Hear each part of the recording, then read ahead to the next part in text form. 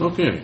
Looks like the pens have slowed here at least, so let's go ahead and his timing is impeccable, isn't it? Yeah. Let's go over this quiz here. Just in time to miss the quiz. There you go. Yeah, you want. So give one reason why the rational proofs for the existence of God failed. There's a number of things you could say. What do you have down?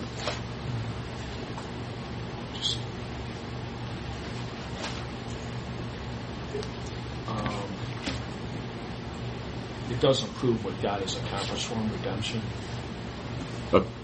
Okay, it doesn't. Yeah, okay, it doesn't prove the correct God nor enough information about God. Okay. So I put they rely on human thought or reasoning, which can be an error. We can believe in the wrong God. Okay. Yeah, pretty much the same thing. Yes. Yeah, the same. I just had those things, those other rational proof that unmoved mover, the first cause, doesn't tell us specifically about who that God is. Okay, it doesn't identify the God. Yeah, we also said logically that those proofs don't actually.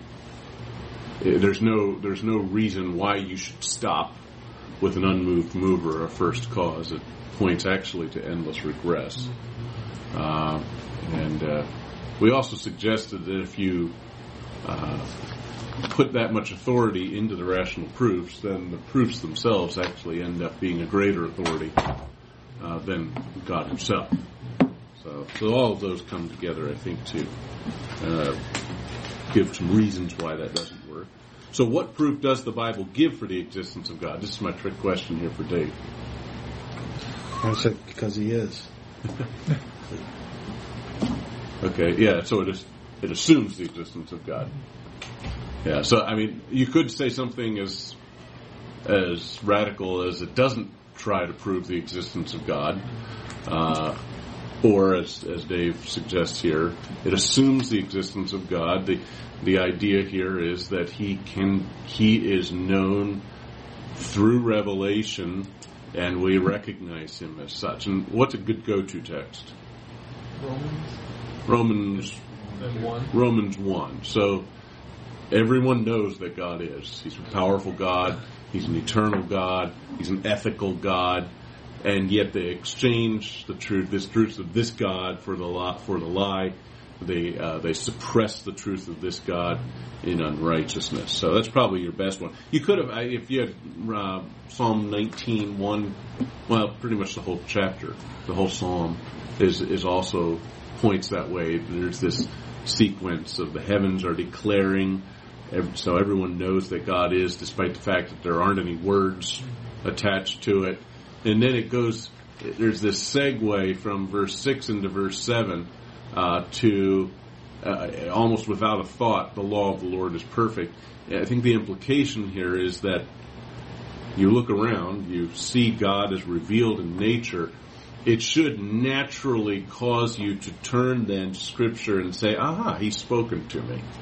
And I appreciate him, and I know him. I recognize his voice because I already knew him. Now, so one's the more positive. A regenerate person will make that transition from the heavens to the Word, but those who are unregenerate fall into Romans 1. They exchange and suppress the truth. Doesn't Romans 2 dealing with the law of nature also? Yeah, so the law of God written upon the heart furthers that information about God being an ethical God with expectations of us, yes. Yep. Two primary vehicles of general revelation of God. This is sort of a carryover from last semester. Okay, so the material creation and the constitution or conscience of mankind. So either one makes sense. Got it. Yeah, there you go. And then we identified three vehicles of special revelation last week. Identify what one of those is and explain why it's a limited source of knowledge about God. One of them was the lives of Christians, right? Okay, lives of Christians. Mighty They don't acts. necessarily live up to their Christ-likeness. Right, so there's the limitation. Mighty acts is another. Yeah, it's confined to those who have witnessed it or have heard about it, essentially. Yeah, it's confined to that. And then even those who actually do hear it often misunderstand or misrepresent. I didn't really stress that point, but I have there in bold Amos 3:7, this statement that's made, because the question, there are these people who are false prophets who are doing mighty, these magic tricks, probably more than anything. And so the question are these people from God? And the answer is, well, the sovereign Lord does nothing without revealing his plans to his servants, the prophets, which means by implication that it obviously doesn't mean that God does nothing without that. But what in context here is God doesn't do these mighty, spectacular, miraculous things without an explanation from the mouth of the prophets, which again is, I think, another sort of a backdoor argument against continuing miracles today, the continuing miraculous gifts, because there are no prophets, there are no legitimate prophets in the church today, and so therefore the miracles can't occur because there's no one to explain them. Is the implication there? There's one more that we talked about. What was that? I wrote the scripture. Scripture. Well, the scripture we hadn't. That's the first one we're going to talk about tonight. So so that's And Jesus so the scriptures and Jesus, there are still two left. The other one we had was simply direct revelation, which perhaps you could sort of merge with the mighty acts. It's when God actually speaks to people directly. And again, the limitation is that He doesn't speak to everyone. In fact, today, I'd argue, He doesn't speak to anyone. And so the limitation is that. And then, when God spoke, there was a lot of, oral tradition that was warped and twisted along the way, which reflects in some of the world religions, which have, similar stories, common stories, but they're different. Why are they different? Well, because the story that was retold and either embellished or changed, and so some of this data that legitimately started as revelation got distorted over time. Okay, well, good. So that's our review. I think we sort of pretty much covered everything that we talked about last week in brief. So that brings us then, unless you have questions, brings us then to our last two sources of special revelation about God. And we mentioned them already, the Bible and Jesus Christ. The Bible gives us abundant propositional testimony of the nature and character of God. In fact, it's described as thorough and giving us everything necessary for good works. The limitation is that it's because it is sufficient and thorough for every good work and to equip the man of God, it does not mean it gives us all information about God. There's information of God left undisclosed. Some of it we'll pick up later. Some of it we won't. I mean, one of the key attributes of God that we'll get to here is His incomprehensibility. He cannot be fully known. Were He to be mastered or fully known by any one of us, then the mystery would be gone. And God would no longer be God. The creature would have broken into the Creator's realm, and God would cease to be spectacular. He would just be ordinary. And so there's limitations on divine revelation that will always be there, and the Bible is evidence of that. It's also limited, in some sense, to those who can read, or at least hear, have access to the Bible, and to those who have the Bible carefully translated into their own language. So there are some limitations here, technical limitations here, but limitations nonetheless. Which leads us to the last one, and perhaps you think, well, okay, this is the greatest. In fact, that's what Hebrews says, right? You know, God revealed himself through the prophets in various forms and ways and parts and pieces. Now he's revealed himself through the Son, who is the express representation of God. He is the exact representation of his being. We've got similar statements in Colossians. And in him the fullness of the Godhead dwells in bodily form. So if there is a climax to the revelation of God, it's in the person of Jesus Christ. He manifests God perfectly because he is fully God in visible form.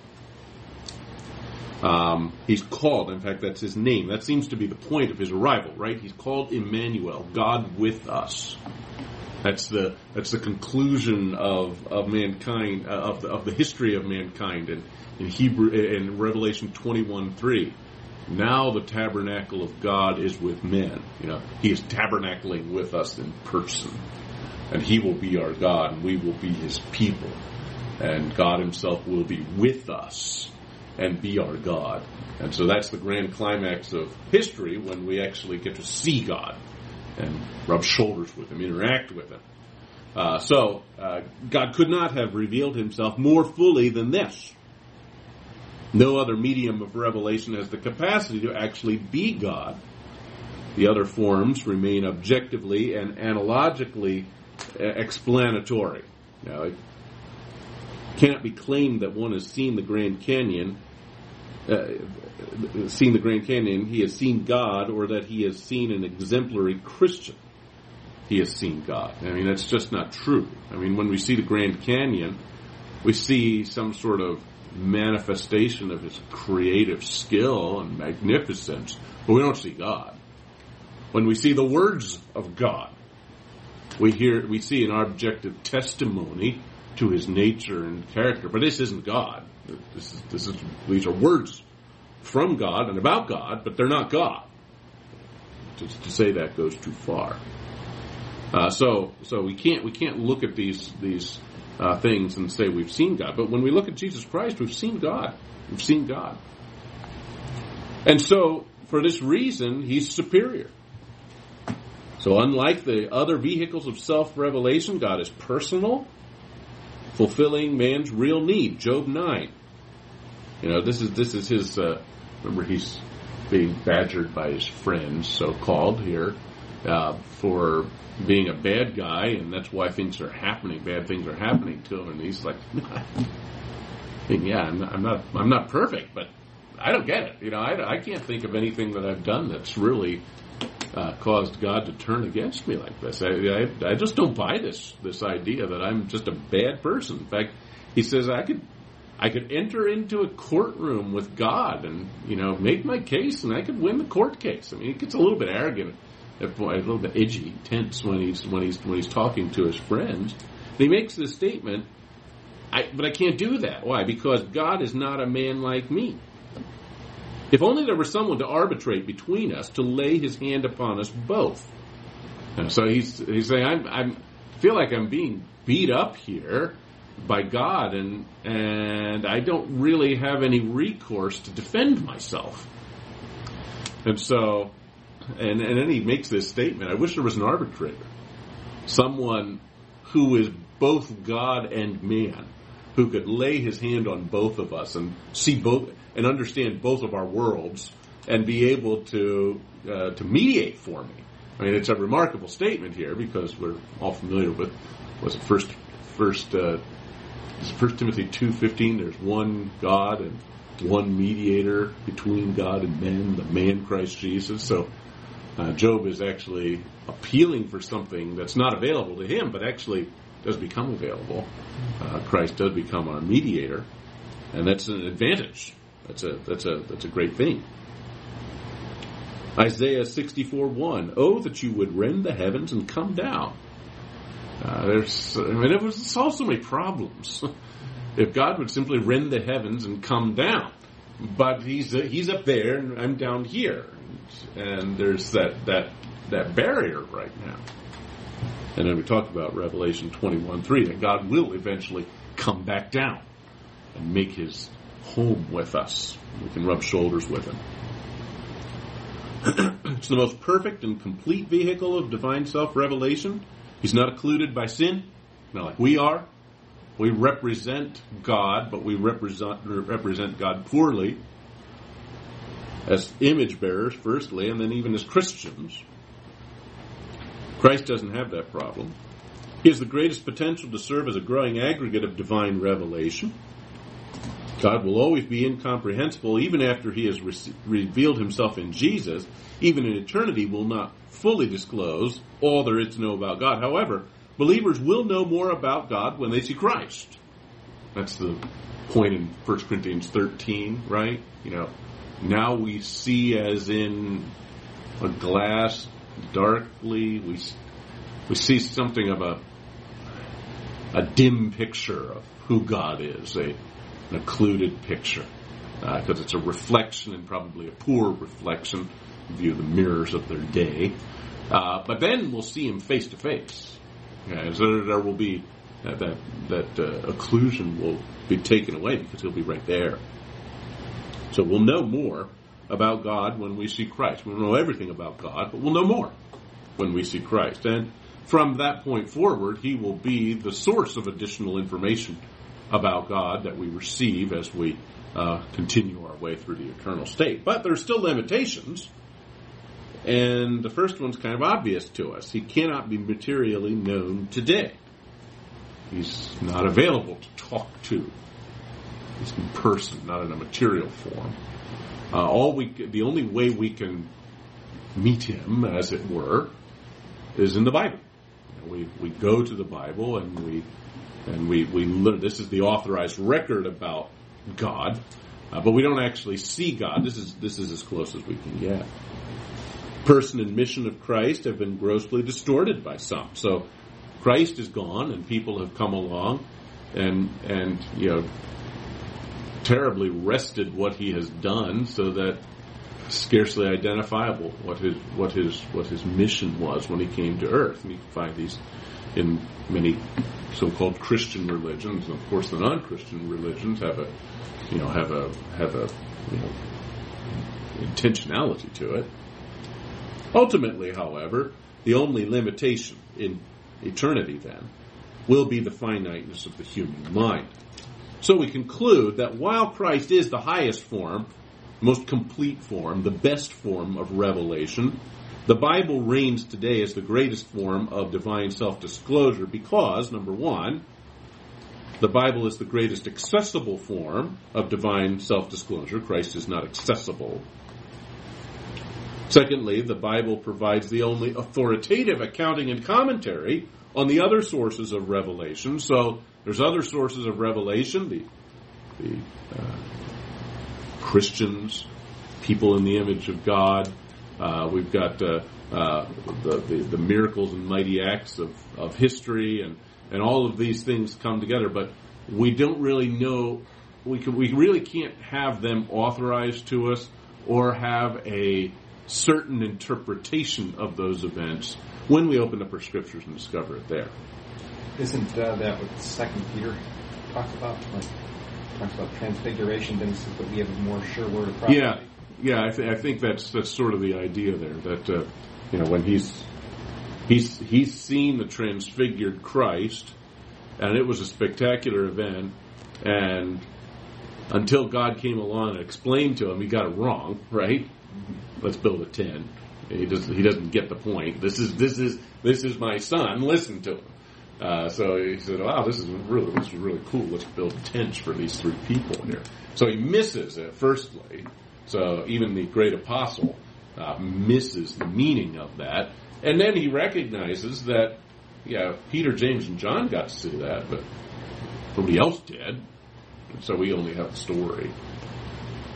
So we have the Bible, and that's for us more certain than the testimony of a human. We have the inscripturated and inspired words of God. And then we say finally here the Bible gives the only authentic disclosure of Jesus Christ.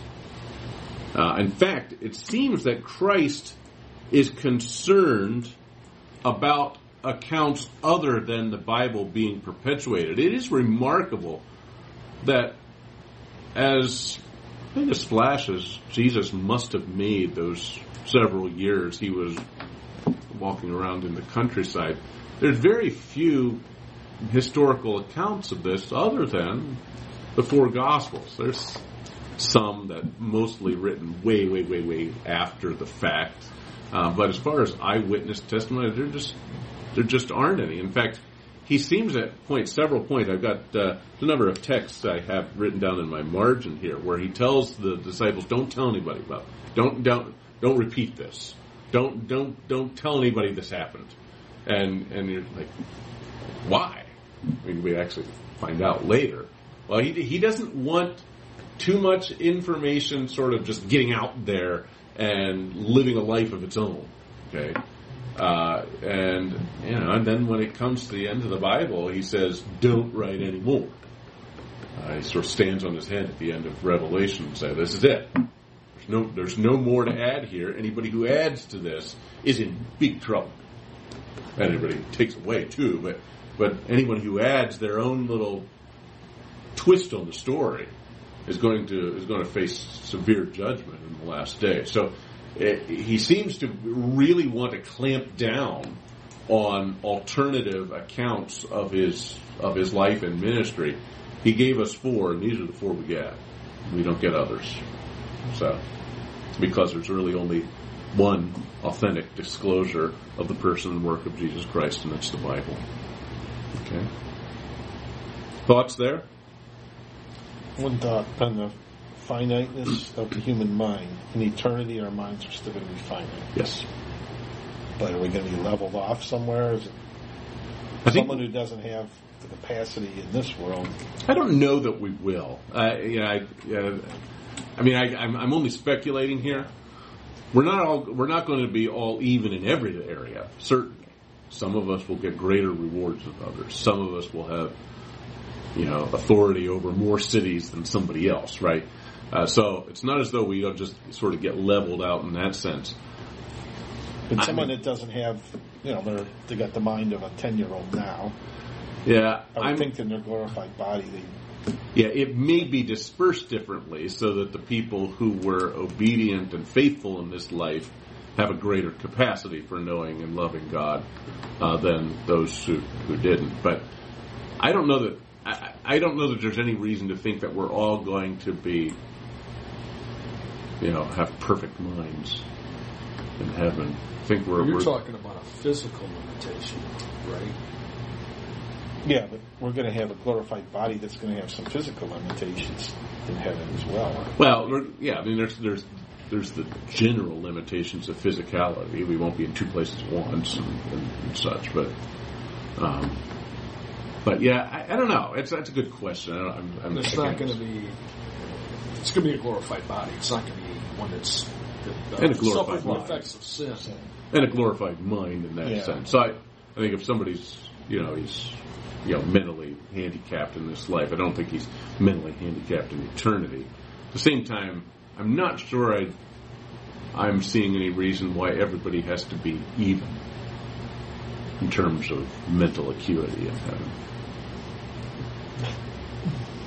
I can ask all kinds of weird questions. I love them, Dave. Well, and that would be the result of the fall too, right? That somebody maybe in that state. Well, I wouldn't think in eternity the effects of the fall are reversed. Right. But but we have that now because of that, right? Though, right. Right. So sure. All things being, back to the Garden of Eden, right? Right. But when we get to heaven, we should, our what is damaged should be restored. At the same time, I don't know that just means that everybody has, I guess what I was sort of IQ wondering is, if we're going to learn more about God, are all of us going to have the same ability to acquire that information? That's a good question. My inclination is to say that that's part of the reward. Again, the reward is never really defined. And what are the rewards we're going to get in heaven? I mean, they're just these crowns are listed, but it's probably not physical crowns. I mean, I used to have this picture in my head of stacks of crowns, but it's probably the wrong picture. I mean, these are you're crowned with something, and we're not sure what exactly we're crowned with. So, like Apostle Paul's already got a head start. Compared from. Yeah, but it would seem that we're not equal. We're not even. And so what's going to distinguish us in heaven? Is it going to be material wealth? It doesn't seem like that's going to be all that important to us. Is it going to have the authority within God's order, possibly? A greater capacity to know and love Him? Maybe. So that's why I'm including that there. So we're not going to be even in every sense. Well, when we think about how the whole church is related to a body and everybody, one of the big joys of the church, to me anyway, is that the interdependence, that I'm not completely independent. I get great joy out of depending on others. Mm-hmm. And I wonder if that concept will continue in heaven. Good thing.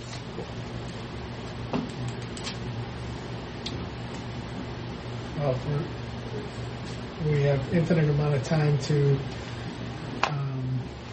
fellowship with an infinite God, and maybe because some people during their life started out or ended up at a different place and entered at a different time, maybe that'll account for the like you said, head start. I don't think anybody's going to be complaining, right? But we're not all going to be equal.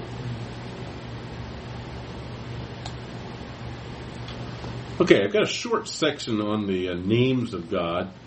Some people make a really big deal about the names of God. They'll have, I've seen devotional books written on the names of God. And there's probably some sense in which the names of God are more important than our names because of the nature of naming, firstly, in Hebrew, but also because He's named based on what people know of His character. When we're named, when we were named as children, nobody knows anything about what we're going to be like. It's just a name we like, or who knows why people choose the names. I'm clueless sometimes. But when names are chosen for God, they are a reflection then of His character and His nature. So there is something to be said about the names of God. Sometimes I think that's overblown, but still there's something to be learned here. Okay? There's three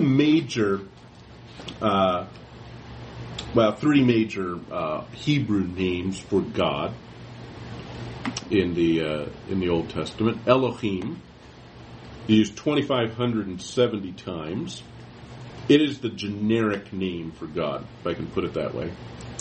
It's a name that will be used for other gods. So if we're talking about false gods or idols, they will be called as the gods of the nations. This will be the name that's used. So this word is used not only of God, but also of other gods. It's I can say it's a species. There's really any legitimate members of this species other than the true and living God, but it's used generically. Incidentally, it's the if you look at Arabic, it's the same word that we get the word Allah out of. So El pluralized is Elohim. Allah is basically the same name. So there's oftentimes a lot of debate as to whether we should call the true and living God Allah. In Bible translation, it's a big kerfuffle that's out there in the translating world, and many argue that that's the generic name for anyone who claims to be God, and so it is a legitimate thing to translate Allah as God in Arabic translation. But there's a lot of debate about that because it can be confusing. Did Cliff get a big trouble about that or something? Was that? Didn't Wycliffe translators get it? There's been a few different debates and uprisings over that because of that nature. We need a generic name for God that can accommodate other claimants to godness. Right? When we talk about the Greek gods. Well, they're not really God. We know that they're fake, we know they don't exist. Nonetheless, we have to have some sort of a name, a categorical name here to use, and that's what this word is. Elohim is the generic name for God. So, in a sense, Allah is an El. It's the same thing. So, hence the debate. In Greek, is there like a distinction between like Elohim and Yahweh? Like how did? Not well. Okay, yeah. In fact, I didn't really say much about the New Testament, but you've got Theos, which is God, but then it would be used of other gods, and then you have Lord, Kurios, which is normally translated in the you often will see it in the Christos, Christos and Lord Adonai, which is translated here Lord, but it doesn't have the same sense as God and Lord in the Old Testament. So the Septuagint, how do they differentiate these names?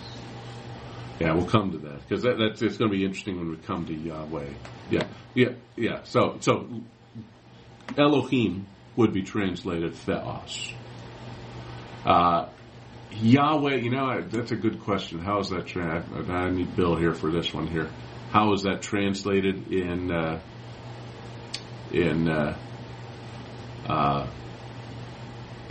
Greek? I'm guessing Kurios, but I don't know that. Sometimes it was untranslated.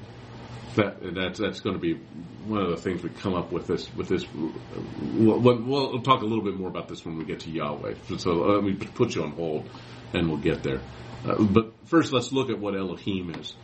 It denotes the fact that God is the creator and the sustainer. So when we see that God is the creator, God is used. Okay, He's the one who puts forth His power and strength. It's also used of false gods, even of men. Men can be the statement, "You are gods."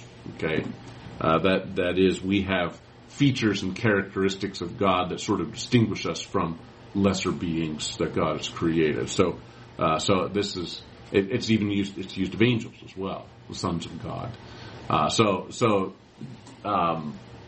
Elohim is a more general term. It's translated God in most translations. It would have been translated Theos in the Septuagint. The next word, Yahweh, if I can say that, so if Elohim is a general word for the species of those who claim to be God, which is broader than God, but nonetheless it's a categorical name. Yahweh is the personal name of God. Okay, when you see this in Scripture, it means nothing other than the true and living God. This is Yahweh, sometimes translated Jehovah. In English, it is translated with all caps in most translations, not all translations, but most translations translate this in the Old Testament in all caps, so a large L and then O-R-D with small caps. So all caps. And that distinguishes it from the next word, and I'll explain why. The name Yahweh denotes, again, the self-existence of God. It's actually a form of the Hebrew word to be, which is Hayah. Okay, so if we can give a rough translation of it, it is the being one, the one who is, the self-existent God. Perhaps we've got something here where Moses asks, whom shall I say sent me? I am that I am. Okay, so this is an explanation perhaps of his own name. He is the one who is. He is the God who is. It's sometimes translated Jehovah in English, but probably is more correctly rendered Yahweh. So how does that happen? I just wrote this up here. I don't have a marker board here, so I put this up here. These are the 4 letters of what's sometimes called the Tetragrammaton, Yahweh. So YHVH. Okay. Of course, it goes backwards in Hebrew. So I reverse it here. So it's YHVWH. Y and J are the same. There are no J's in almost any language other than English. You have it's something like a Y that sort of morphs into a J. So it's either a Y or a J, and the W and the V are interchangeable as well. So depending on who taught you Greek, that is pronounced V or W, or perhaps a little bit of both, depending on who you have. So how do we know how to pronounce it? Well, normally in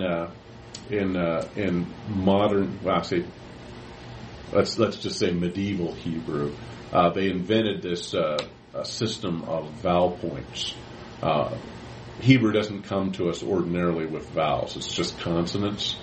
But the people who know the language know where the consonants are supposed to be, and so they can read that without the consonants. But us dummies don't know how. And so what they invented, I think about the 9th century A.D., they invented this system of vowel pointing, so you could know how to pronounce it. But the problem is nobody knew how to pronounce this word because it was a tradition that they wouldn't pronounce it unless they take the name of Yahweh in vain.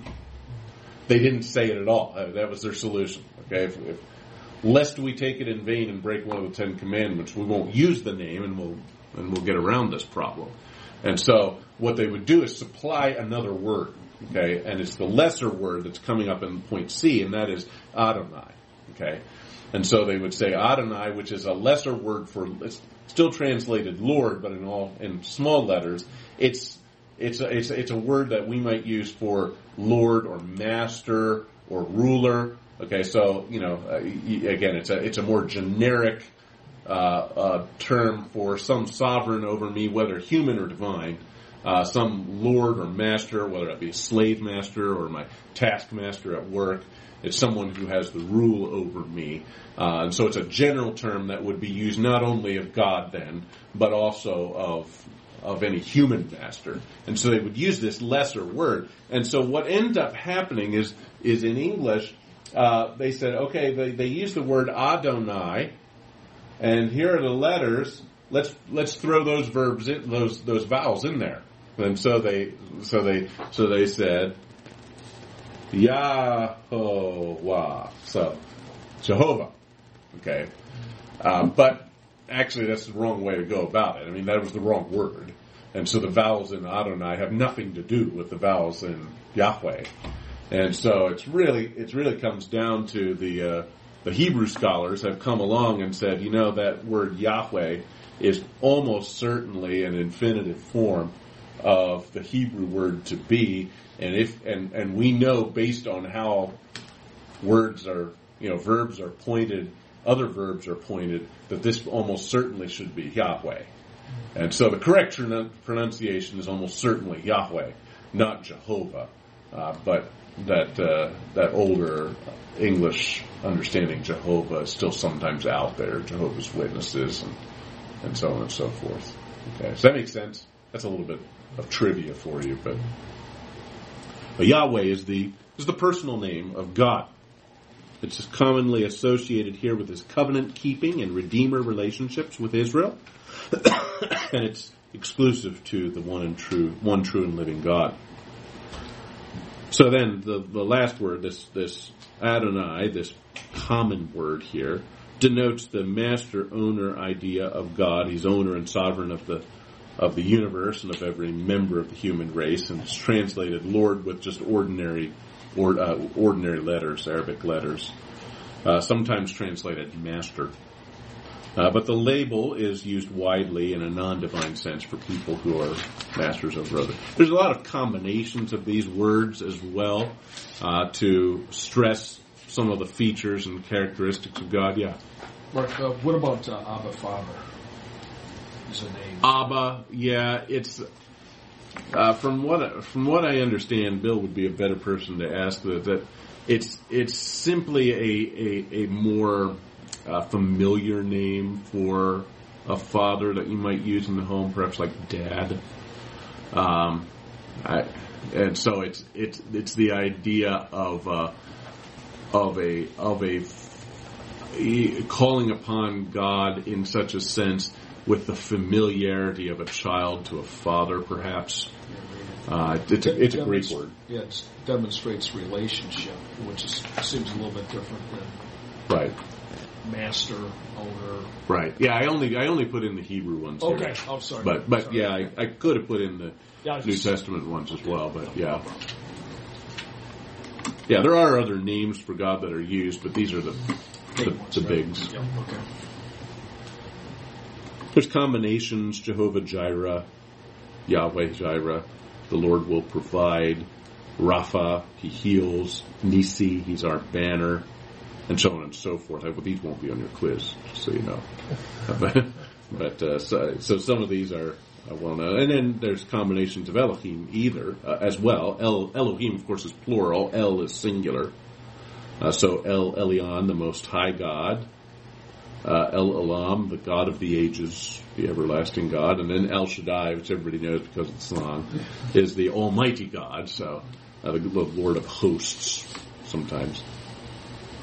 So he's a powerful God. So these are all combinations of the name of God that tell us something about His nature and character. But at least we reviewed some of the big ones that you see in the Scriptures. Thoughts on that? Okay, now we're going to get into one of our bigger sections of our study here. We basically have two big sections coming up. One on the personality of God, the functions of personality, and then the next section will be the attributes of God, which I do distinguish. And then that takes us all the way up to page 46, I think, 47. So that takes us a long way into that, and then there's some things we'll sort of clean up the rest of the class with. But we have these two sections. So what's the difference here? Well, what I have here in terms of personality is a cluster of functions. Okay, these are not the attributes which define what God is or who He is. These are functions or capacities that render a person a truly spiritual being. I think it's very important to look at these to understand then what it means to be in the image of God, because we carry all of these functions that God has imperfectly. But we have all of these functions. So it's going to be a big distinction I make here between the functions of God, which make up the divine image, and then the attributes or perfections of God, which are inaccessible to mankind. We don't share His attributes, but we do share all of these functions, and that is what makes us part of the image of God. Okay, there's some debate as to what functions should be added to this list. I've got 9 on my list. Some reduce it to 2 or 3, self-consciousness and self-determination. Some have 3, mind, will, and emotions, thinking, willing, and feeling. But there do seem to be more than these, and so I have here 9. This is pretty much... I guess I have 8, right? Yeah, I've got 8. Dr. McLean and McCune had 7, but I added a last one because I think it's important to add it. So the last one here, moral agency, is one I've thrown onto the list. But in some sense, there's a little bit of arbitrariness here. There could be more things we could add to it, but these seem to be the critical ones here. Okay, so and of course what we're doing here is not just trying to find out what makes us persons, but actually we're trying to stress the fact that this is our connection point with God, because this is because God is a person as well. There's three persons, right? But He is a person, and we are persons. This is where we actually have our, I don't want to call it common ground, but we can understand Him, and He can display Himself to us in that we have these common features that make us the divine image. Okay, so let's start looking at these, and some of them are straightforward. Others, perhaps, are a little. You might be a little surprised with what we have here. The first of these is that God is spirit. He is a spiritual being, but He is actually spirit. So not one of a spirit, not one of a species here, but He is pure spirit here. So it's the quality of Him as spirit. What does this mean? Well, by spirituality, it is meant that all persons, anyone who fits into the category of person, has an indestructible, enduring identity apart from a physical body. So you have a body, but you have an enduring existence that survives the loss of your body. Angels are also persons in that they have an enduring existence despite the fact that they have no body. God has no body per se, except when He actually adds one for condescension purposes here. Nonetheless, He remains a person. He has an enduring identity apart from a human body, from a body, which then would exclude here non-sentient life forms. So your cat or your dog, much as they seem to have a personality of sorts, they're not spiritual beings. When they die, they're done. It's you're not going to find a dog. Your dogs don't make it to heaven. Certainly cats don't. But so that's a good. You had to break that to us. I'm sorry. I said you had to break that to us. So, Pastor Ken's going to watch them if they are there. That's what we figured out. I missed that one. That was an inside joke. He's not a He's pet not person. a dog guy. He's not an animal lover. Okay. So by definition, then, spirit is the fact that you have an indestructible, enduring identity apart from a physical body. Doesn't mean you can't possess a body, or that persons with bodies are in some way deficient. That's Platonism, that say if you have a body, you're deficient. You want to escape the prison house of the body. Doesn't mean you're deficient because you have a body, but what it does mean is that whether or not you have a body, you have a spiritual existence that survives you. Spirit, then, is the invisible, metaphysical source of personality. It's not sourced in the physical brain. I know we tend to think of our brain and our mind as somehow synonymous, that our spirits reside, in our heads rather than, in our stomachs or something like that.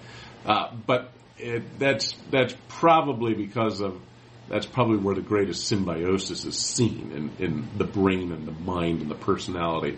But the brain isn't the personality. I mean, when you die, your brain's going to be, part of what's sitting there on the slab, and it's just going to be inert, right? It's nothing. It's just a physical substance there. Your mind, your personality is the source of your mind is your spirit is the source of your personality. So God's nature, Romans 1, we saw already, is composed of invisible attributes. His eternal power and Godhead, so that they're without excuse, right? So He's got invisible attributes, and the source of His personality cannot be seen. That's the source. We want to put some substance to it, but there isn't any physical substance, but that's where the source of personality is.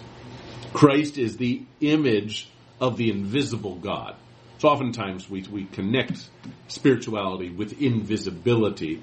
It's probably not exactly accurate, but the fact is that when God is invisible, He's still God. When we're invisible, when we lose our bodies at death, we're still there. Apparently, we're localized, just like angels are. I'm not sure exactly how that works, because you would think that we wouldn't take up space. Nonetheless, remember there are the angels that were with Daniel. Michael says to him, I was delayed for 3 weeks from getting to you. So he's not everywhere, and he has to go from point A to point B, and so maybe he can go really fast, but it's not as though he's everywhere at once. And so our spirits are localized. God's spirit apparently is not. He's got an infinite spirit. He is an infinite spirit, which is unbounded by space and time. Okay, so Christ is the image of the ordinarily invisible God. 1 Timothy 1, through the King, eternal, immortal, invisible, the only God, be honor and glory forever. So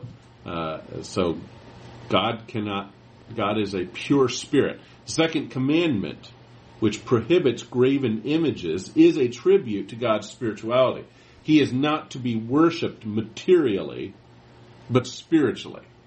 So you don't have an object in front of you when you worship God, because that object in front of you demeans God. There is no object that can adequately convey or express who and what God is. It's an insult to God for there to be an image representing Him. The only image that He allows is Jesus Christ. He's the only image of the invisible God that God will permit. None other will. None other will cross. Well, It's a symbol. It's a symbol, but hopefully you're not worshiping the cross. I know some of the songs, I'll cling to the old rugged cross. It almost sounds that way, but I mean, there's a big debate in church history, the iconoclastic controversy, the question that whether you can actually use icons to help you in your worship. And of course, the Eastern Church has you go to an Eastern Orthodox church, there's images everywhere, because the idea is these will help us in our worship. Where the Western Church, while they still have multiplied some images, you'll find a great deal less, because they understood that this command prohibited aids to worship. In some sense, the debate is a little bit off, because there is a sense in which we can use objects in our worship, so long as we don't worship the object. So is it inappropriate to have a cross in the front of the church? Sort of reminds us of what's done and aids in our worship. I think that's fine, but that commandment there, the second commandment, still always looms, and which is why Protestants, for the most part, have certainly truncated or limited the number of icons that they'll allow in the church for that reason. They don't want to underrepresent God or misrepresent God through icons. And there just is something inside of people that, that they start to worship the object. I'm not sure what it is, but you see that sometimes with a Roman Catholic, for instance. There's almost a worship of the object. So tangible. Yeah. And that seems to be what the second commandment is concerned with. You can't have some object replace God. I know some friends of mine that are Protestants say they won't even have a picture of Jesus. Right. Yeah, that seemed to be. I remember when I was a kid, that was very important to my parents too. You don't have a picture of Jesus because Jesus is Jesus. We don't know what he looked like, and if we put a picture of Jesus on the wall, we might end up worshiping him. And so we didn't. We didn't have. We did have one of those paint by number Last Suppers. My mom did, but that's the only one we had. I remember having the discussion though. I was a little kid. So he's to be worshipped spiritually. We are to worship him in spirit and in truth. John 4:24 says, God is spirit, and those who worship him must worship him in a spiritual way. So we tend to focus on, when we read that, on the truth part. We worship him within the bounds of inscripturated revelation. You have to worship him in truth. Can't misrepresent him. But probably here, when it says here we're to worship him in spirit, it's not just saying that we worship him invisibly, but also says something about engaging the whole of the person. Our spirits are to be involved in the worship, so that if we're in the services just mouthing out the word without thinking about them and engaging the mind, then we're not worshiping adequately. Okay, so we're to worship him with the whole of our spirits as well. So I think that's reflected here. We're supposed to be invisibly engaged in worship when we worship, not just visibly engaged. It's a warning to us, I think. So God alone then is pure spirit. So again, I think it's without the article, God is. He's not a spirit or the spirit. He is spirit. So he's the exemplary, unsourced, perfectly self-consistent spirit from which all lesser spirits are derived, which is reflected here in Hebrews 12:9 as being the Father of spirits. So God is spirit, and all lesser spirits derive from the creative work of God. So we're spirits, but not in the same sense God is spirit. God is the absolutely pure, perfect, initial, original spirit. So what can a spirit do? Well, Mark 2, Jesus perceived in his spirit the reasoning of his critics. So here's a spirit who's able to think, is able to perceive, he's able to purpose. Paul purposed in his spirit to go to Jerusalem. A spirit can rejoice. Mary's spirit rejoiced in God, her Savior, and can also worship, as we've already talked about. We commonly think of these things as functions of the brain: perception, purpose, emotion. And in humans, there is clearly a symbiosis there. However, these functions are attributed to spirit. Further, it is self-evident that spirits can see and hear and otherwise sense apart from sensory organs. Now that I don't know if I can explain to you, but God sees, even though he has no eyes. God hears, even though he has no ears. Now sometimes we use these anthropomorphisms and attribute to God eyes and ears, but we recognize he doesn't really have them. Nonetheless, he can perform the functions of eyes and ears, even though he has none. Because in his spirit, he can see and hear. And I'm inclined to say then that, well, we know angels can do the same. I'm inclined to say there that when we have a spiritual form, when we die, we don't receive our resurrection body immediately.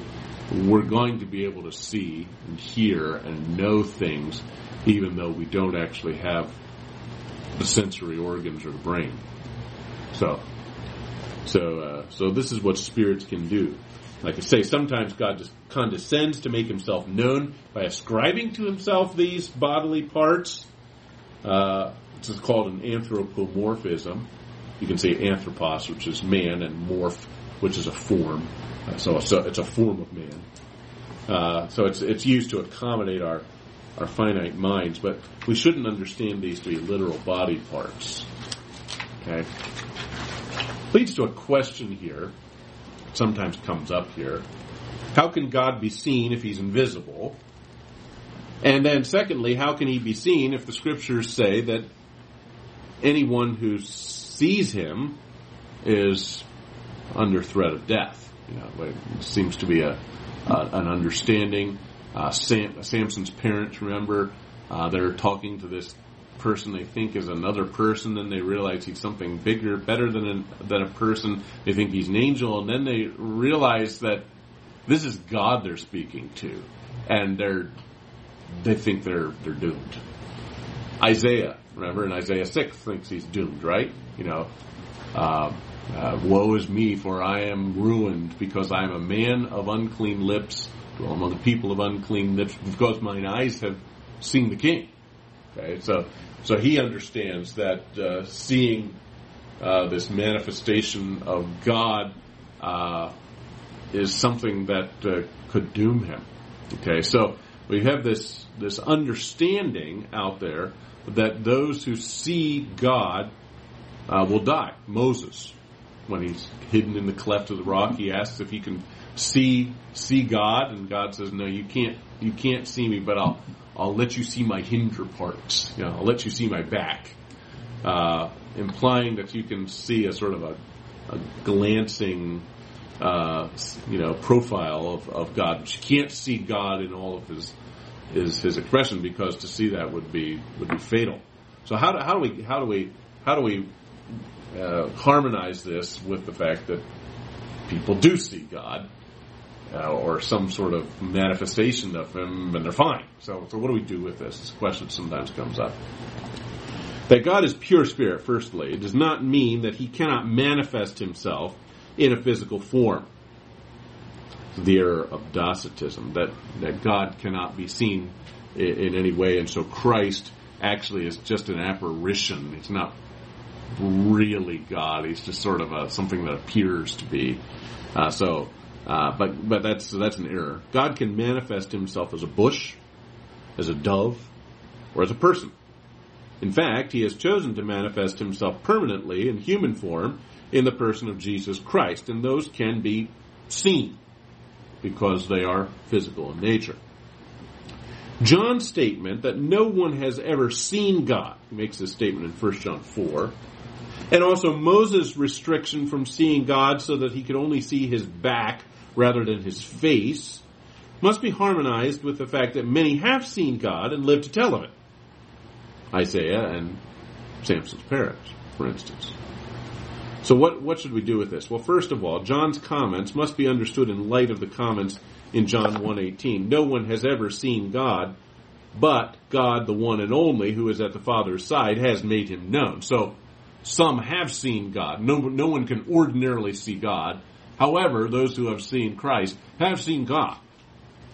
God cannot ordinarily be seen, but God, the Son, being uniquely God Himself, can be seen. The Exodus passage is a little bit more difficult. Why is it that Moses could only see the back of God and not His face? Clearly was understood by some to mean that one could see God, but to do so is fatal. This is clearly what Samson's parents thought. This is clearly what Isaiah thought, that they had seen God and so therefore must die. Probably what is meant here in Exodus is that a full manifestation of God's holy majesty would in fact kill the observer, either because the observer is finite or because he's sinful. Moses saw God, perhaps a pre-incarnate Christophany, we don't know for sure, but he did not see God in all of His glory, and that seems to be the concern. We can't see God, unveiled. To do so would be fatal. Does that make sense? Does that follow? It's a tough thing because it appears as though we've got these biblical figures who actually have a misunderstanding about that. Samson's parents clearly thought that they were going to die because they had seen God. Isaiah thinks this as well. Now, it may be because he is sinful. He seems to point that out. That seems to be his concern, and so maybe his thought is that I cannot stand before the wrath of a holy God, or else I'll be incinerated. And the response of the angel does sort of bear that out, right? He brings the coal from the fire, touches it to his lips, and says, "You've been cleaned, you've been cleansed," and so making him then fit to look upon God in that sense. So perhaps Isaiah is not as much of a problem, but Samson's parents clearly thought they were doomed because they saw God. Okay? Let's do one more here, life. Then we'll call tonight. The Lord God is the true God. He is the living God and the everlasting King. The living God is the Savior of all men, especially of those who believe. It's a dreadful thing to fall into the hands of a living God. So you almost hear the drum roll whenever you hear the living God, and I think that's intentional. The meaning of life, then, in saying that God is living, we're meaning more than the simple scientific definition of life, which could include animals and even plants. We mean the term in a more theological sense as potential energy directed by its own intelligence, okay, as opposed to, say, plants and animals who operate only according to instinct and the different directions around them. As a living being, God is able to consciously do things external to himself. So that's what we mean by life. He can direct his activities through an intelligence. Just as was the case with God's spirituality, God's life can be distinguished from ours. John 1, in him was life, and that life was the light of men. In him we live and move and have our being. We are his offspring. And so the idea here is that we are alive too, but in a lesser sense. Some of this is going to have to be teased out here, and then also when we talk about anthropology, in what sense are we not like God in directing our activities by our own intelligence? And the answer is that we don't have full sovereignty over what we do. I mean, we do make decisions, we do direct our activities by our own intelligence, but sometimes we're thwarted. God isn't. God isn't thwarted. We also find this common phrase here in the Old Testament, as I live, says the Lord, which is an expression used really to make a divine oath. You know, I swear by myself. As I live is sort of the idea here. Communicates that nothing is more certain than the life of God. This is kind of like when Abraham swears to Abraham that he's going to fulfill the terms of the covenant. When he could swear by nothing greater, he did what? He swore by himself. Okay? So he swore on his own life. As I live, says the Lord, is sort of an oath formula that we find, because there's nothing more certain than that. We swear on the Bible because that's more certain than our own words. God, what does God swear by? There's nothing that's more certain than him, and so he swears by his own existence, which is the most certain thing in all of life, that God is. So God, being a living God, can speak. The people heard the voice of a living God. He can create and preserve the universe. The living God made the heavens and the earth. This seems to be a critical issue here with creation. He can provide deliverance. Daniel in the lion's den, he's delivered by the living God. The living God performs miracles. In this one here, the parting of the Jordan. The living God redeems men. The living God is the Savior of all men, and he can judge sin. It's a dreadful thing to fall into the hands of the living God. And the reason that this engenders then so much sort of an ominous feel when it says God is a living God, it says that God directs all things by his own intelligence, and so he can direct and determine anything, and so you better toe the line. Otherwise, the living God will direct his intelligence toward you or against you, as it were. And so this idea of God being the living God does sort of strike fear into the hearts of us, because we are at the mercy of this living being who has life in a sense that we don't. Okay? So that's two features of personality that we share with God, but always in a finite sense. So, being in the image of God, we are spirits, and we are living in the exact same sense as God is, but of course He is in a much more infinite way. So, does that make sense? Does that follow? Next time we'll come together and complete this list, and then probably get a start on the attributes of God, which we're going to call his perfections. Okay, so these are the capacities he has. His attributes then will be the perfections that he exhibits.